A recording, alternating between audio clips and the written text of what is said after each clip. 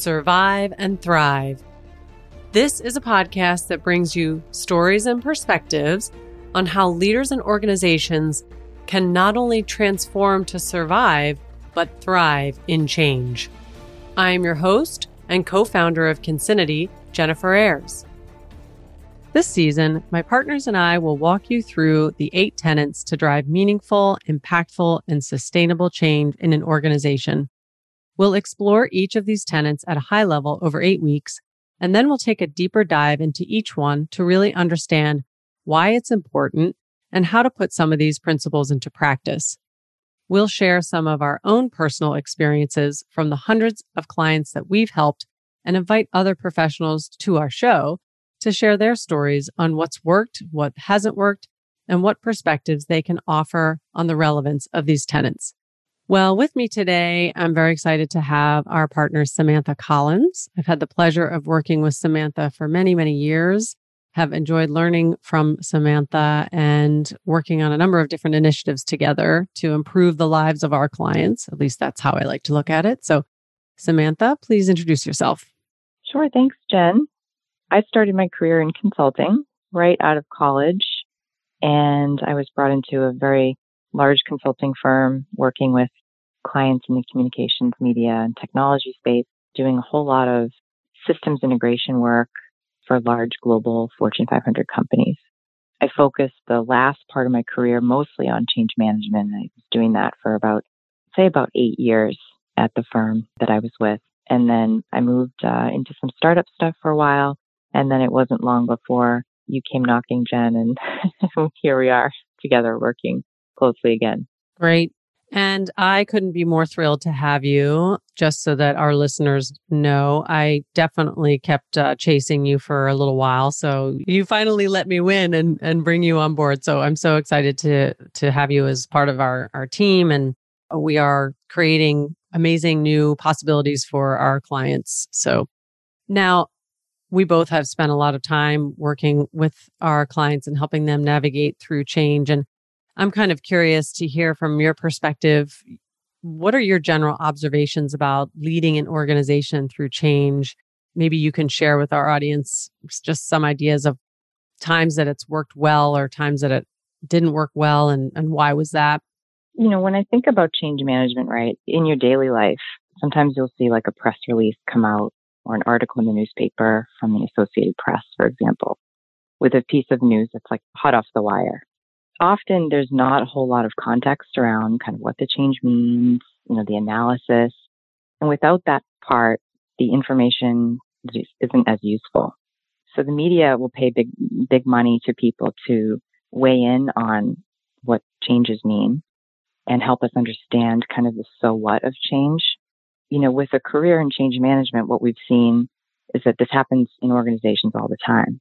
For example, you might walk into work and see an email announcement of like a new significant change to the C-suite of your business. So your immediate next question is like, okay, well, how is that going to affect me, right? What does this mean for me? What does this mean for my group, my team, the company as a whole, our place in the market? There's all these different dimensions of any change that really gives the change its meaning. And it's not always bad. Like, for example, if we roll out a new cloud-based tool at work, I can say, well, now it's going to help me access this from my mobile device, which means it's more convenient for me. It might have a better user experience. I might be more effective in my role. Or, wow, this thing makes the experience just way better. So when I think of like change management and sort of all of the ways that we look at change is totally constant. Change is constant. Change just happens all the time. And it's really about how well do we understand what this change is going to mean to certain people in the business, and how do we then plan effectively to mitigate the change? Oh, I love that. And what a great segue to my next question. So speaking of mitigating impacts, and I think it's so important what you said on providing the context for someone that's receiving that information, specifically to an individual. When they hear that message, they're thinking, okay, how does this impact me? So in your experience, what does the word change impact really mean? It's really the the who, what, when, how, and why, right, of the change. What is so what about this change? Once you have kind of those facts down, you then can say, okay, well, what is the current state of affairs today? What is it of tomorrow? And really start to tease out the answers to those questions. On projects where we drive the change management, we always have this deliverable change impact assessment. It's something that we always incorporate as part of our change management offering. And I remember, Jen, actually way back in the day, you described this process to me. I was new to change management. And I remember you describing the change impact assessment deliverable. And I thought, wow, people do this, right? It's effectively just an Excel spreadsheet that lists out all of the changes that are taking place. And it really teases out, okay, well, what does this change mean to this stakeholder group? What does it mean to this part of the business? And what's the perceived, impact to this group? How are they going to receive this? And then really thoughtfully planning out from there, okay, what has to get done? Okay, it's going to affect these people in this way. How do we plan for that? And how do we build that into our change plan? So I remember when you described that to me, I thought, wow, this is such a simple exercise. But then in doing it over and over and over again on projects across the board, from ERP deployments to M&A, merger integration projects, you start to see the power of such this simple exercise. Just seeing it all on one page allows you to sort of filter on a group and say, this is the broad change, and this is how it's going to affect these groups of people, so that we can then tailor our change strategy to those people and scale up or down based on the impact to that group. It's such a simple exercise, but it's often not done. And a lot of it is just attention and focus on the changes, looking at the changes in this way. So a little simple attention, goes a long way with respect to this stuff. Great point. And I appreciate that you describe it as having a simple tool like Excel to capture all of these changes in one place is extremely useful.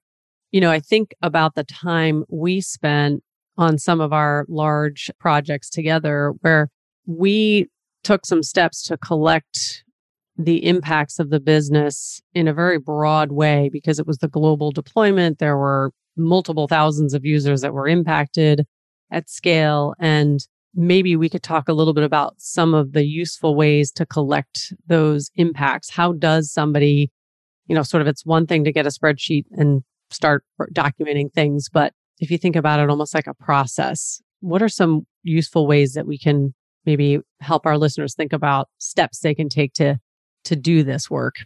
The earlier that we can start the conversation around this exercise, the better. Often we get brought in, the change management team gets brought in very late on a project. And this could go for any initiative. It doesn't have to necessarily be a typical, systems integration or IT project like we're used to thinking about. I think the first step is understanding, okay, why assess the change in this way? So I'm trying to make the case to the sponsors of the change or the drivers of the change as to the importance of this exercise. And so starting early, starting with those program sponsors, making sure that they understand that this change affects people, in different ways. And it's going to drive the outcome of our plan about how to manage change, ongoing. It can be done in terms of, engineering it into early stage project deliverables, meaning and maybe in some of the process designs in ERP implementation, for example, pointing people to a section that says, okay, let's think about the changes here. Who is this going to be affecting and how? And, as we kind of move forward into the design and build and deployment phases of an IT program, as an example, we revisit the change impacts. We aggregate them, and then we sort of tease them out. On very complex cross-functional initiatives, typically it makes sense to bring different members of the business together into a change impact workshop, for example, where we are looking at the process from start to finish, and we're really driving at teasing out those changes to each group. And what we find in those change workshops is when we bring everybody together, often folks in one business function might not consider the up or downstream impacts of their job. And they might not understand how the whole picture comes together.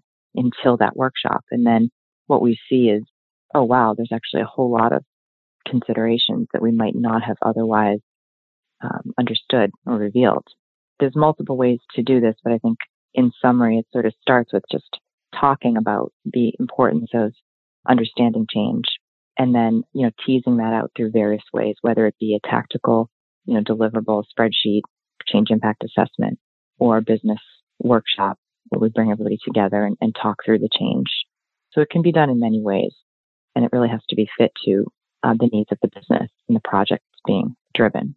I love that you sort of backed up and started with, you've got to work with the leadership first and get alignment there and make them help educate some of the leaders that there's going to be impacts that are not even yet known. And whether there's a technology aspect to it or not, there is a starting point that usually begins around the future state. What does that future state look like? What are the organizational outcomes you're trying to achieve? And starting to document those things and think about how each division in an organization, for example, needs to get there can be an iterative process over the course of your project or initiative. And one of the things that you mentioned that I think is really powerful for people to not lose sight of in this process is bringing key individuals that represent some of those different functions, some of those different geographies, et cetera, together in some way to facilitate a session. We typically did these business transformation workshops or change management workshops with our clients, and we do that now as well. But in the past, we've done it and we do it now. It really can help to illuminate for folks that there are processes that may have been overlooked that now need to be recreated. There may be some revelation that in order to get to the end state, you need to design a new role, for example, to do some of the work that was not initially part of the business process. And so there's all these different implications. I'm curious to hear from your perspective, what are some of the outputs of these impacts and how do they help you with your overall change program and plan? Jen, I think that the point of documenting change impacts is to make sure that we're making this, whatever the change is going to be, as easy as possible for the people experiencing it, and to make sure that nothing big is missed before the deadline for the change or the go live. The importance here is it's really the change impact assessment and doing this work is really the foundation of any change plan. Often I think people see change management as just solely training and communications. And for the most part, it is that in terms of the resulting change plan. But, for the most part, it's this exercise helps us to understand the discrete actions that need to take place for each of the groups that are affected differently. A big driver to get at that plan is this exercise of stepping through the change impacts and really thinking through what has to get done, to mitigate this change. When this is not done well, you can see different issues pop up, right? For example, in the case of an org change with a new CEO or something, right? People may incorrectly assume that it means something that it doesn't, right? Because it's human nature to sort of assume the worst and we get fearful and the narrative can spin out of control. So understanding the sort of changes in this way early allows us to take control of the narrative to get ahead of some of those implications right downstream. And it also helps us to, mitigate issues that might pop up that could actually jeopardize the go live date. This exercise just helps us to really make sure that the plan that we make to plan for change is tailored to certain stakeholder groups and makes sense for the size of the impact that's going to have, and really helps us to be thorough and comprehensive in our approach to mitigating any of the changes. That's great. And in our experience, and I imagine you would agree with me, having been on so many projects together, but time and time again, leaders and organizations don't realize that there is an actual process to follow that can help you identify those risks and those business impacts and to take action against those. And there's actual work that needs to go in to identify what audience is being impacted or roles in the business. How are they being impacted? What's the level of impact? High, medium, low, relative. What's the size in terms of how many individuals are in that role or in that job function that are going to be impacted? Is it global? Is it national, et cetera? What specifically is known about what's changing? And sometimes you don't know details until later on in the project, but early on, even you can start to capture some of that information. And as you move along in your project, you can continue to add more details on skills or knowledge needed. Frankly, also, what does this impact do in terms of being perceived as a positive or potentially a negative impact for those individuals? Sometimes impacts are very positive and good. And like you said, then how does it inform additional communications and training and things of that nature? Yeah, to that point, Jen, I think sometimes we'll see a change that we're introducing. And to us, in the scheme of things, it looks like a sort of an insignificant change, or it's a smaller change, right?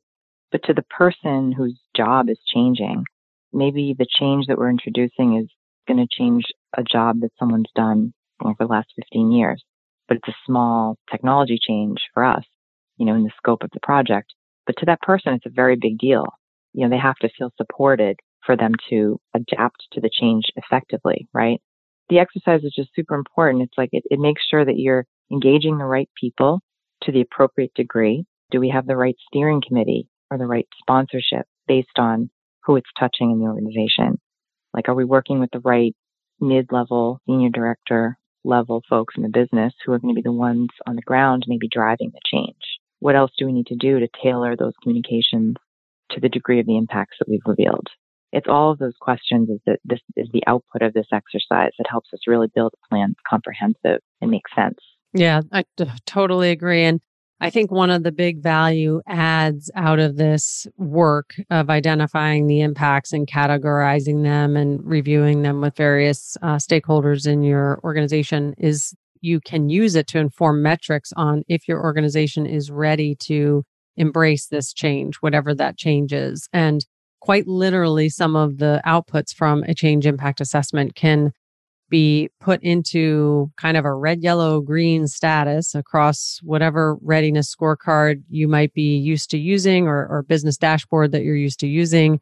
And one example that comes to my mind as I'm talking to you, Samantha, is we had a client who was going to market with a new way of providing services into the market. And they, as a result of that, they were also implementing an additional technology. But through this work of the change impact assessment and going back and reviewing it and checking again and taking some of the outputs on it to identify where we had risks from a business readiness scorecard perspective or dashboard perspective, very close to our go live date, we uncovered that there was I'll say sort of a gap in the process that revealed that some of the critical revenues that this company would typically recognize through one of their sales channels would not actually have been recognized. So that would have been a big deal if they went live and couldn't recognize revenue in for one part of their business channel. Oh yeah, we've seen lots of that type of changes that could have been a big whoopsie if we didn't do this activity. Like particularly that's where the cross-functional reviews are so important, because sometimes we'll be working with one group, like finance, for example, and we'll go through the changes and we think we have everything. But then when you get a sales team person reviewing the finance or vice versa, they see things that the individuals within those groups don't see. They know upstream and downstream impacts. They know they have additional information to layer in to consider. That does typically result in those kind of discoveries. It's actually kind of magical when you put people from different business functions that don't work together usually and have no reason to come together otherwise to look at the process end to end. The discoveries are really illuminating sometimes in big organizations. I'm always kind of surprised at the degree that there isn't that cross-functional, dialogue that could really help to improve things. So the change impact working sessions are a good way to do that.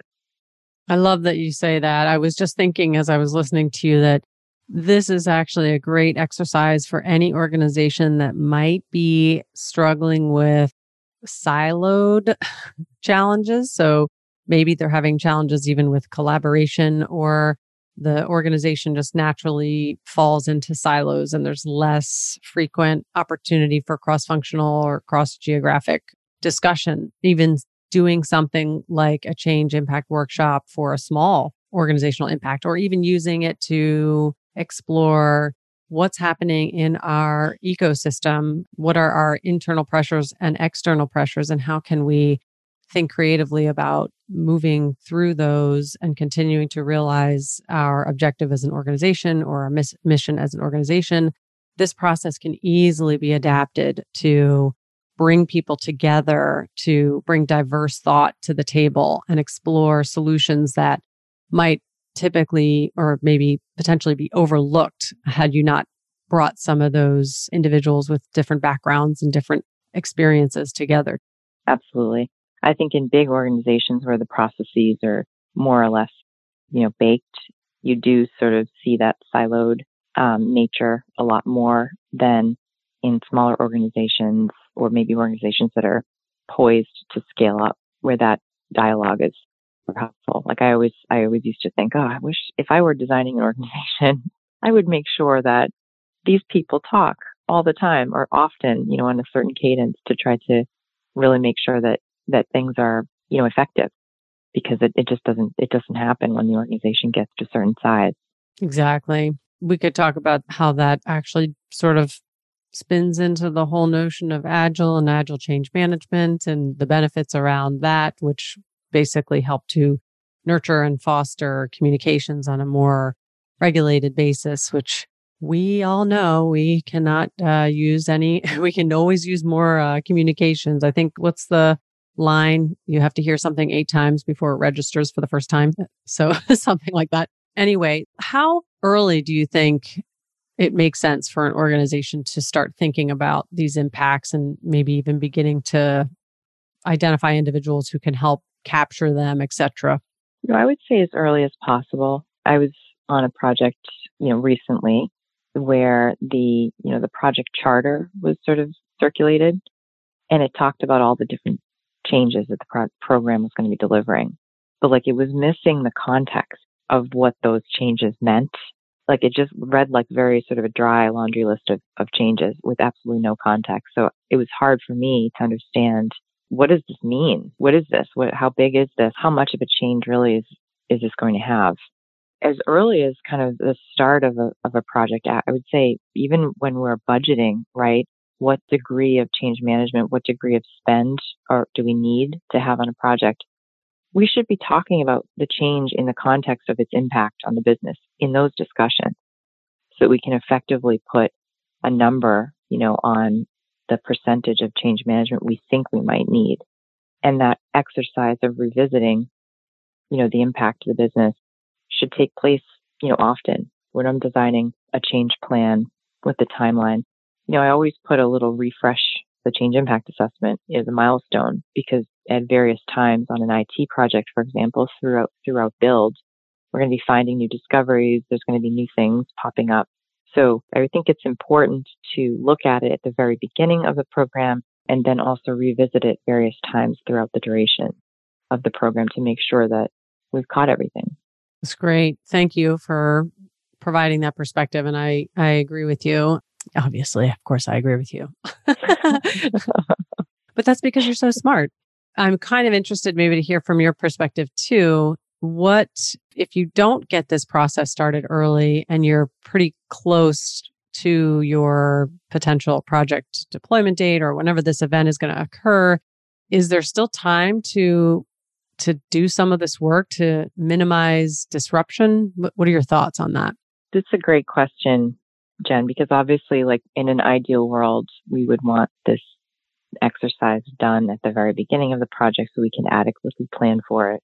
But this is often not done. This isn't something that we see being done well across the board. And it is really so simple. But if the focus and the attention isn't put on this, then it's not adequately planned for. So if you are on a program and this change impact has not been looked at, I'd say any time is better than no time. If you're close to a go live date or close to the change where close to the date where a change is going to be deployed, even if we look at the highest impacted groups, right? And we just narrowed that down and start to think through, okay, do we have everything in place for these high impact folks? And then you work your way down. It's better to look at it even later than not at all.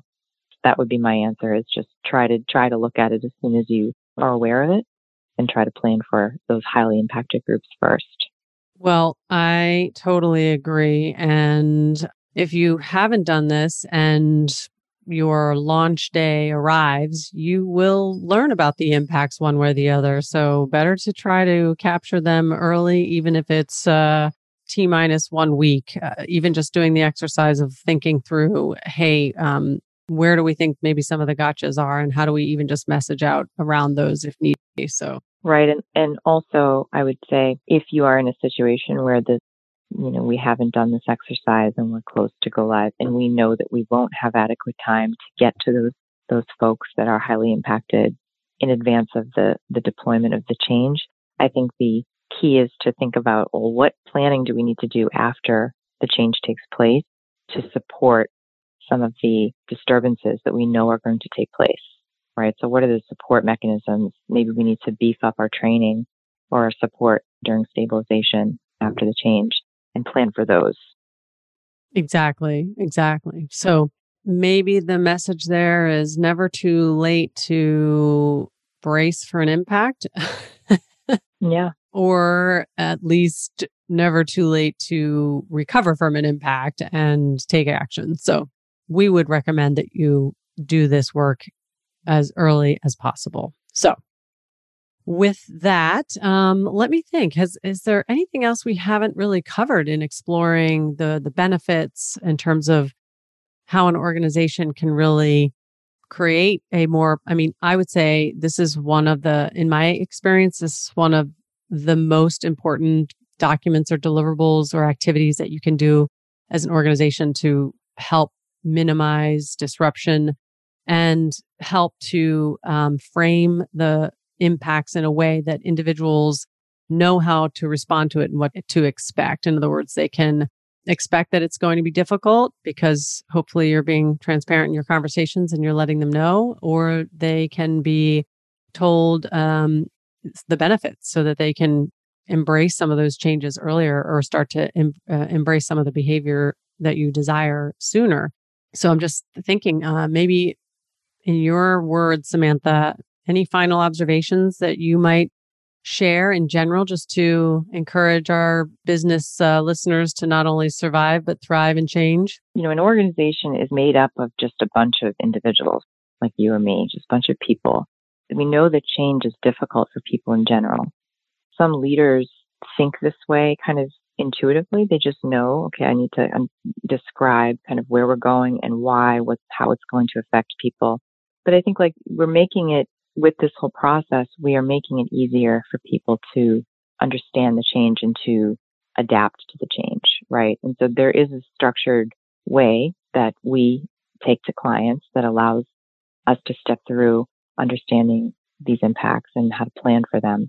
At a leadership level, it's really just, how do I want my people to feel when this change takes place? And what can I do in terms of the messaging that I give them and how I'm going to support them to make them feel like they have that support and like I care.